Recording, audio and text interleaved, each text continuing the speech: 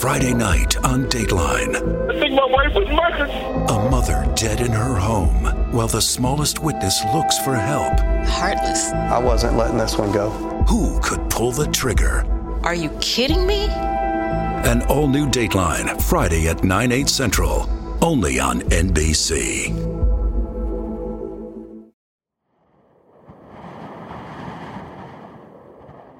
It was a pitch-black night in the high desert, Antelope Valley, up the Grapevine Highway north of L.A. It was late February. The year was 2000. Sheriff's Deputy Billy Cox stepped out of his patrol car and braced himself against a cold wind howling down from the San Gabriel Mountains.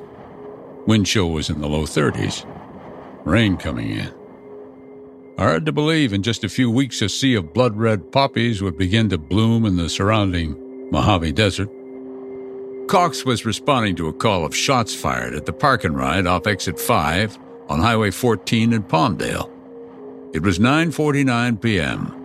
The lot had about emptied out by the time he arrived, daily commuters home safe in their beds. And then, there he was, the caller.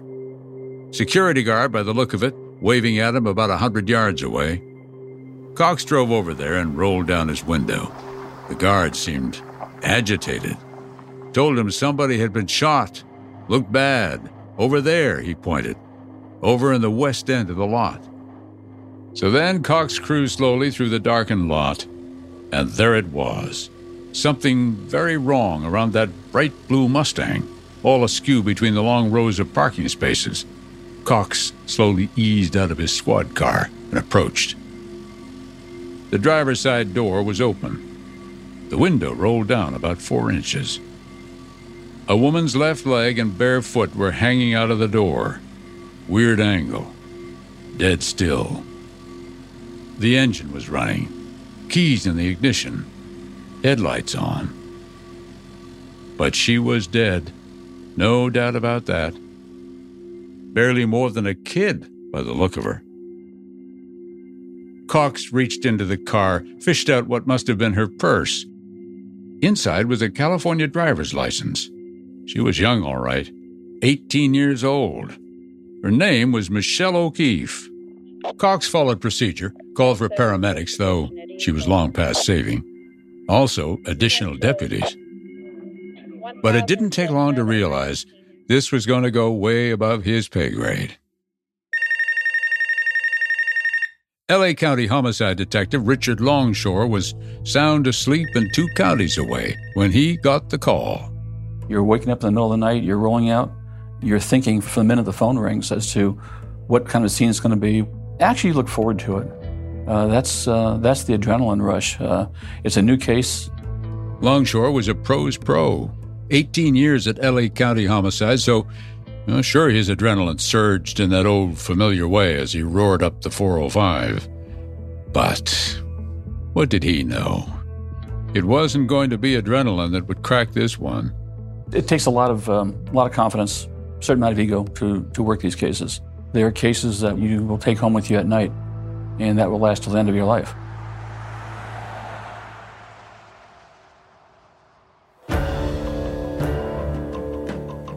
This is a story about a family, about a mother's premonition. I don't know if it was her spirit that just came over me or something, just felt like she was gone. It's a story about circumstantial evidence as tricky to read as a mirage on the high desert. It's about accounts that might be fact and might be fiction and seem to shift like sand in a desert wind. It is funny how people react to different situations when there's trauma involved. You and I can look at the same thing and you can see something totally different than what I see. Why was an innocent young woman shot to death in a guarded suburban parking lot? What happened to Michelle O'Keefe in her final moments? And who did it? In the hard world where spirits do not roam, there would be no preparing for the wild gyrations to come. Things that were as true as can be and then maybe not true at all. And then something else altogether. I'm Keith Morrison, and this is The Girl in the Blue Mustang, a podcast from Dateline.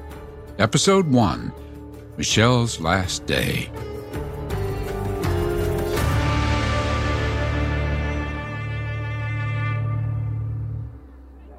We're at Disneyland right now, and it's 9:19 p.m. That's Michelle O'Keefe. It was New Year's Eve, 1999. Michelle and her family were about to greet the new millennium at the happiest place on earth, and she was especially lovely that night, with her pale iris skin and her luxurious head of black hair. Back home, Michelle had just unwrapped an early high school graduation gift, a brand new blue Mustang.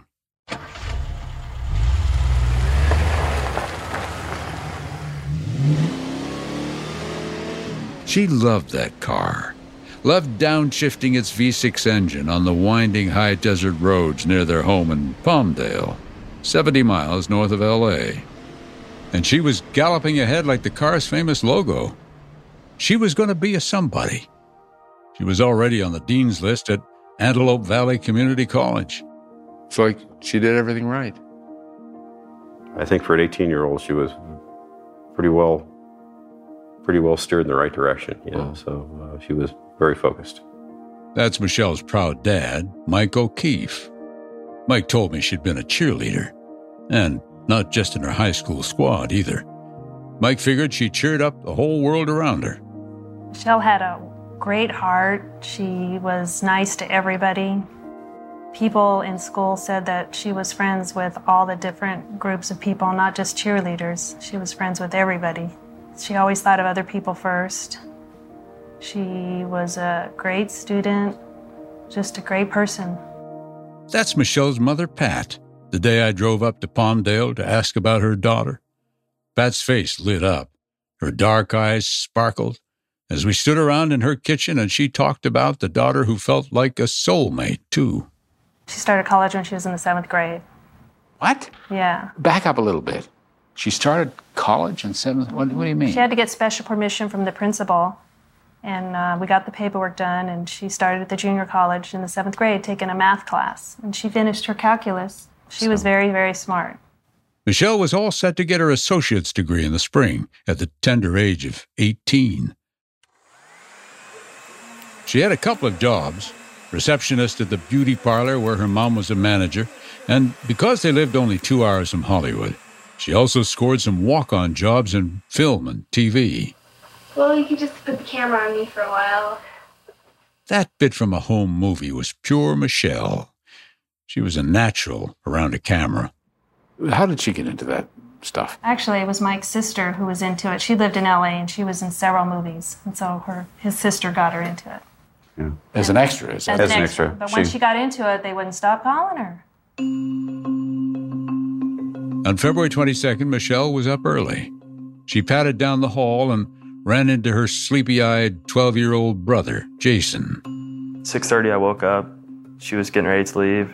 She was off, she said. Big day. And this one? This one was going to be good. She talked about it. She said, I got booked for a Kid Rock video shoot today. Do you want to go? I was like, I don't think I can miss any more days of school. I've missed so much already because had strep throat. And then she's like, oh, well, I'm going. Call me and let me know how your science project goes. And then she left.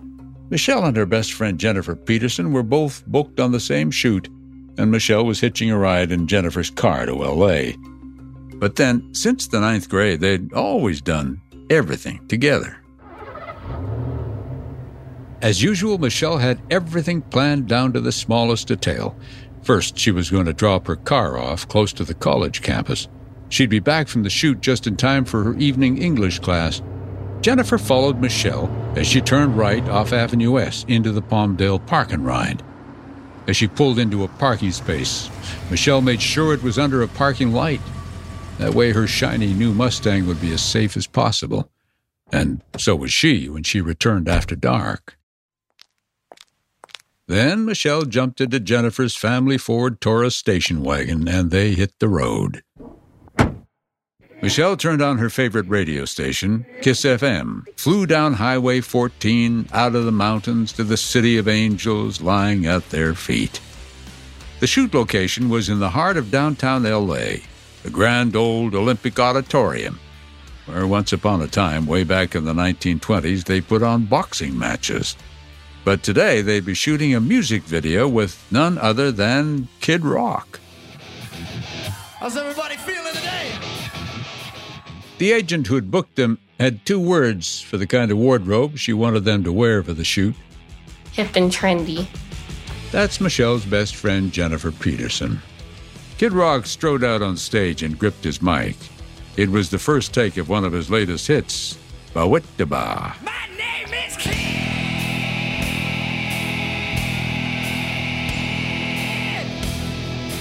Ooh, it's Kid, baby. It's Kid Rock. Michelle and Jennifer were right in front, loving it and looking good. Jennifer again about Michelle. She was wearing a skirt, I think right above her knees, with ruffles on the bottom, and a blue tube top with a vinyl jacket over it. The shoot went late, but before it wrapped, a crew member offered to walk Michelle and Jennifer to their car. They politely declined. It wasn't the first time they'd been hit on, and if they ever had to defend themselves, Michelle was ready anyway. More than ready, Jennifer figured. She was taking kickboxing classes and for self-defense, and she thought that she could protect herself. So, happy and unscathed, they headed back up the highway toward Palmdale. Here's what her mom, Pat, heard later. She called her professor on the way home, say she was running late. The class was from 7 to 10, and she was supposed to catch the last half hour of her class. It was after 9 by the time they turned into the Palmdale Park and Ride. Michelle was on the phone, calling into Kiss FM, trying to win free concert tickets. When we got there, the lot was pretty empty, so we cut across the lot, and I parked behind her car. As she was pulling away, Jennifer looked in her rearview mirror and saw the Mustang's headlights flash on, and Michelle begin to back up. No way of knowing that carefree trip was the last time she would ever see her friend alive.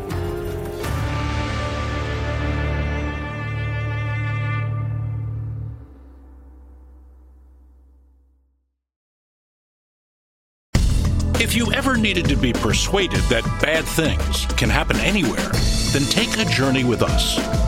From compelling mysteries to in-depth investigations, our Dateline episodes are available as podcasts.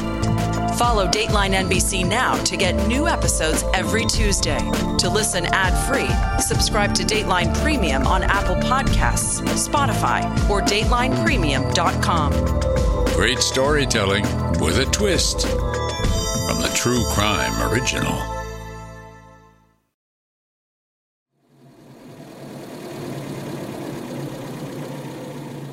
It was just after midnight by the time Detective Richard Longshore and his partner Diane Harris arrived at the Park and Ride. Michelle had already been dead 3 hours by then. TV cameras had already shown up. They gathered around Longshore. It appears that she has sustained some trauma. This is obviously a homicide investigation. What was her condition? What did she look like? There was several gunshots.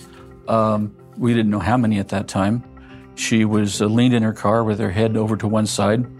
She had one leg extended out of the car, and there were several shell casings on the ground, expended projectiles. It took us several hours before we had a good idea of what had transpired. Michelle had been shot point blank in the chest and 3 other times in the face and neck. Her wounds included blunt force trauma to her forehead. There was one witness, a security guard named Raymond Jennings, who'd radioed shots fired to his supervisor hours earlier. He was new, second night on the job. It was 1:20 a.m. when Longshore got around to talking to the guy. He was about freezing by that point. Been waiting around since he heard a car alarm at 9:30. And he said that he recognized that as being a Mustang alarm, and he heard the engine racing, and he walked back towards his car, which is parked between the Mustang and himself, and heard a single gunshot. He took cover, and looked up beyond the car and saw the Mustang rolling backwards with additional shots being fired until it came to a rest at the top of the planter. The guard said he was 100 yards away with his line of sight partially blocked by a van, so he couldn't see the shooter. Then what, did he rush down and see what happened? No, he didn't. He said he called for help, and he expressed a fear that the shooter was still there, and he was unarmed. He didn't have a firearm. It was an unarmed guard post. Investigators worked the park and ride crime scene until sunrise, but had very little to go on. By then, bleary-eyed commuters had started to arrive for the 2-hour slog to L.A.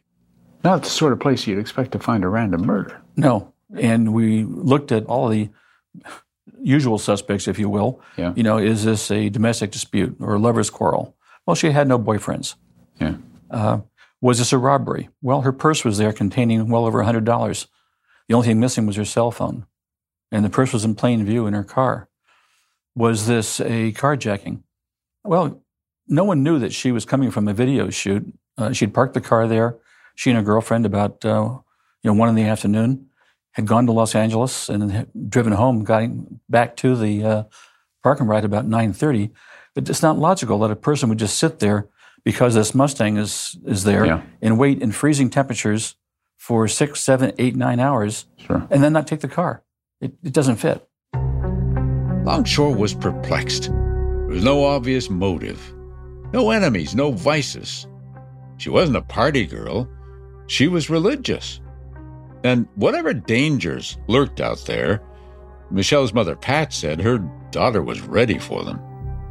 I used to always tell her to be careful, Michelle, because she was so pretty and guys might try to come onto her, try to make advances. And she said, well, don't worry, Mom, I won't let anybody take me away.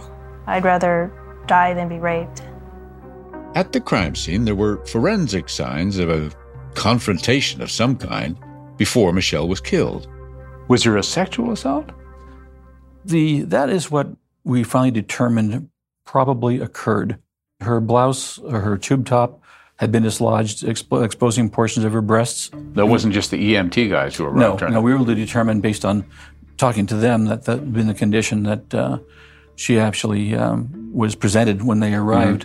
Mr. Jennings, in his statements, indicated that he saw exposed breasts and that type of thing.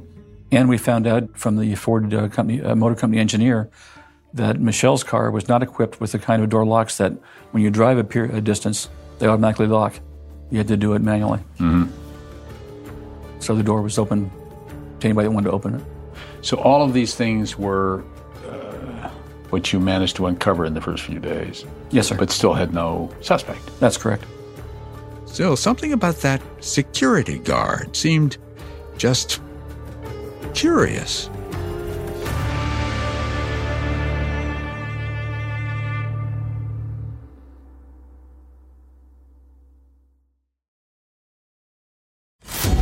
For true crime fans, nothing is more chilling than watching Dateline. Have you ever seen such a thing before?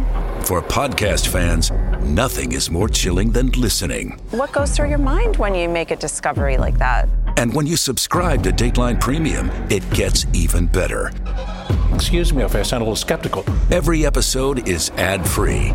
Ooh, wow. So this could be your ace in the hole. And not just ad-free, you also get early access to new intriguing mysteries and exclusive bonus content.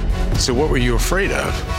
Dateline Premium. Subscribe now on Apple Podcasts, Spotify, or DatelinePremium.com. You ready for what's coming?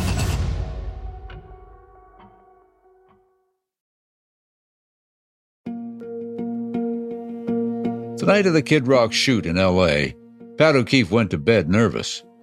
She was lying next to her husband, Mike, tossing and turning, worrying about Michelle. Well, I knew sometimes those video shoots ran late, and I tried to call her a couple times and she didn't answer. I figured she probably took her phone off. And You knew something had yeah, I knew something had happened. It was kind of ironic because I woke up and I noticed she was crying on into the bed, and I said, "The heck's wrong?" And she goes, "I know something's happened to Michelle. I just know it." Yeah. You had some kind of premonition that night? I don't know if it was her spirit that just came over me or something. Just felt like she was gone because I already told Mike she's dead. I just have a feeling.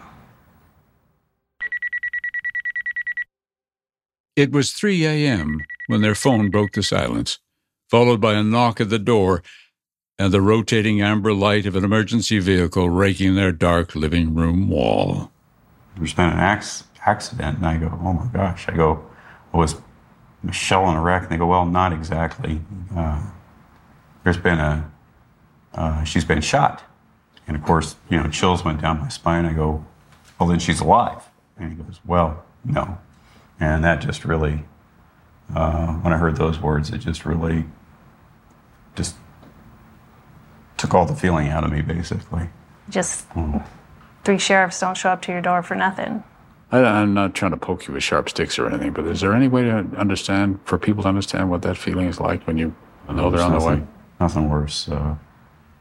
It seemed real, but then it didn't seem, kind of seemed like a dream. Yeah. Like, it just didn't seem right. I sort of lost all the feeling in my body when they told me. We'll never, ever get to see her get married. We'll never get to see her have her grandkids. You kind of want to spin back the clock, but Yeah. can't, is that? Yeah. Your knees buckle, that one. Yeah. As a matter of fact, I think I had to sit back. We were near the stairway, and I just got to lean back and had to sit down on the steps and get my breath. And then I look up at the top of the stairway. Our 12-year-old son's there, and he knows something's wrong. So he comes down, and we have to tell him, and that was just really horrible. When I saw both my parents in tears, and even the sheriff's deputies were kind of in tears, and that's when they had told me what exactly had happened. That's Michelle's brother, Jason. There's no way to prepare yourself for news like that. No. Wildest dream. Could you imagine that, about 20 hours before that I was, working on a science project with her. And now she's gone until the day I get to heaven.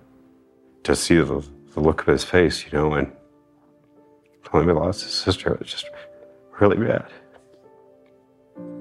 Yeah. Affected him as much as you guys. Oh my gosh. Affected him the rest of his life. In the days after Michelle O'Keefe's murder, her parents tried to pick up the pieces, but it was impossible. I tried to go back to work, and I couldn't because I saw an empty... Right. She was my receptionist at the beauty salon. I was the manager. And I'd always see an empty chair there, and I was so used to seeing cheerful Michelle. And I'd be cutting hair, and then tears would be rolling down my eyes. It's like, I can't do this. I can't do this. Michelle's dad, Mike, was haunted by something else, a strange premonition Michelle shared in the months before her murder. Everything was really going pretty well for us as a family, Yeah. And I remember it was one night we were watching a movie, and it showed this guy in a coffin and couldn't get out. And she goes, Dad, that's why when I die, I want to be cremated. And it just sort of struck me odd, I said, why would you even make a statement like that? And I go, why would you say such a thing? And she goes, I just had a feeling I'm not going to live much longer. And I asked her, I go, has somebody been bothering you, or is there some reason? She goes, no, I just had this feeling I'm not going to live much longer. I've just had this strange feeling for a while. Michelle even shared her fear with her younger brother.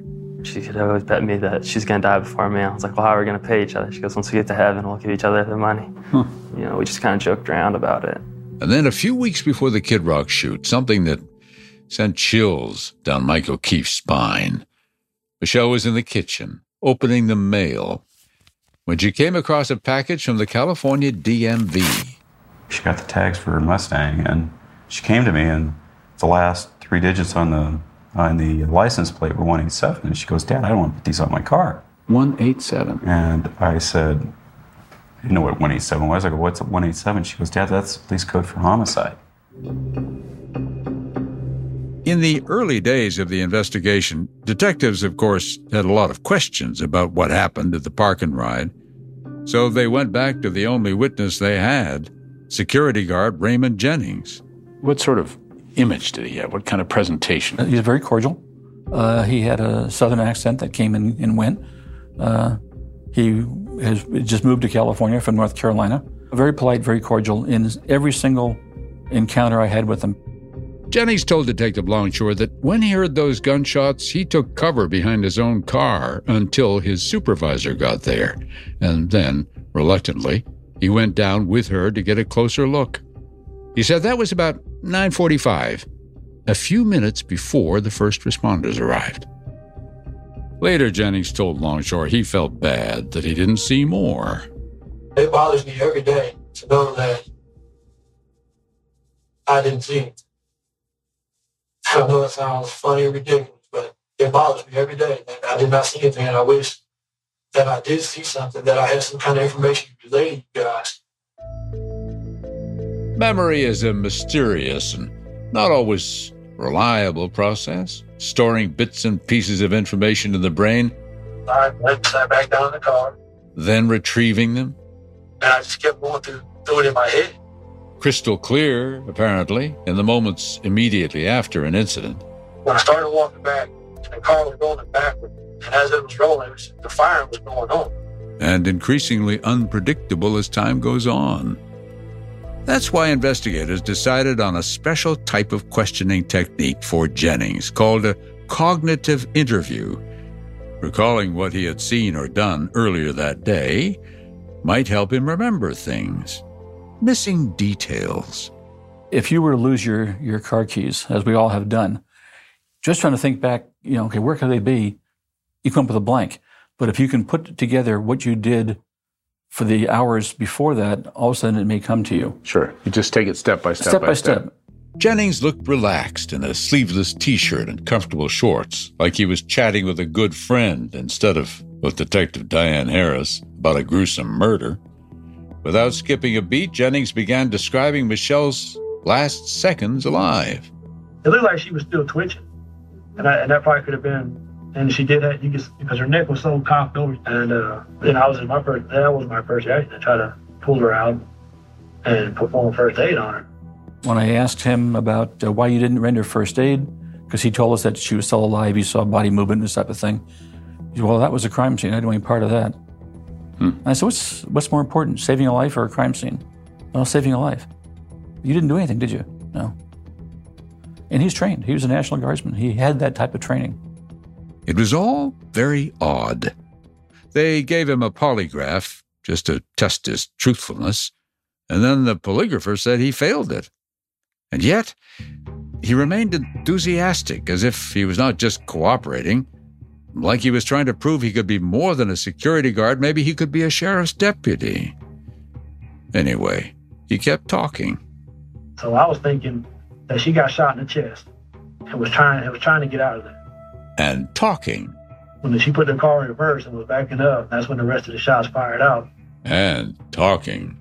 That's how I speculate. Then Detective Harris asked Jennings about the state of Michelle's clothing the night she was killed. I looked in the car and I said, well, it couldn't be rape. And then I thought at first I did think it was rape because her breasts were hanging out at the time. And that was just puzzling. I'm like, why is her breast hanging out? And I thought she was a prostitute because of the way she was dressed. And then I found out she was in a Kid Rock extra in the Kid Rock video. So that explains why she was dressed. I said, Ray, we're talking about a dead 18-year-old. He said, well, that's right. I apologize if I offended you. Yeah, it's just a strange individual. There's a fine line between witness and participant. The more Jennings talked, the more investigators began to wonder if the helpful security guard knew too much.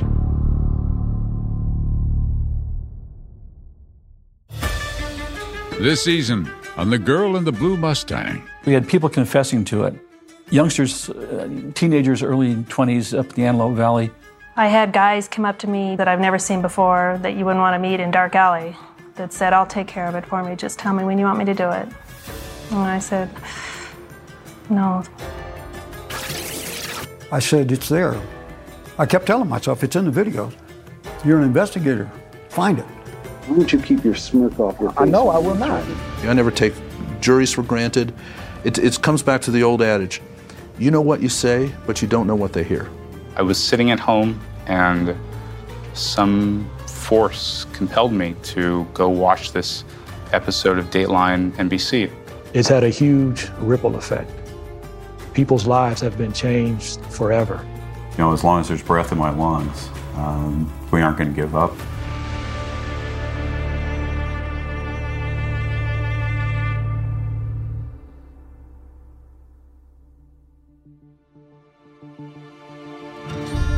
The Girl in the Blue Mustang is a production of Dateline and NBC News. Scott Fraser is the producer.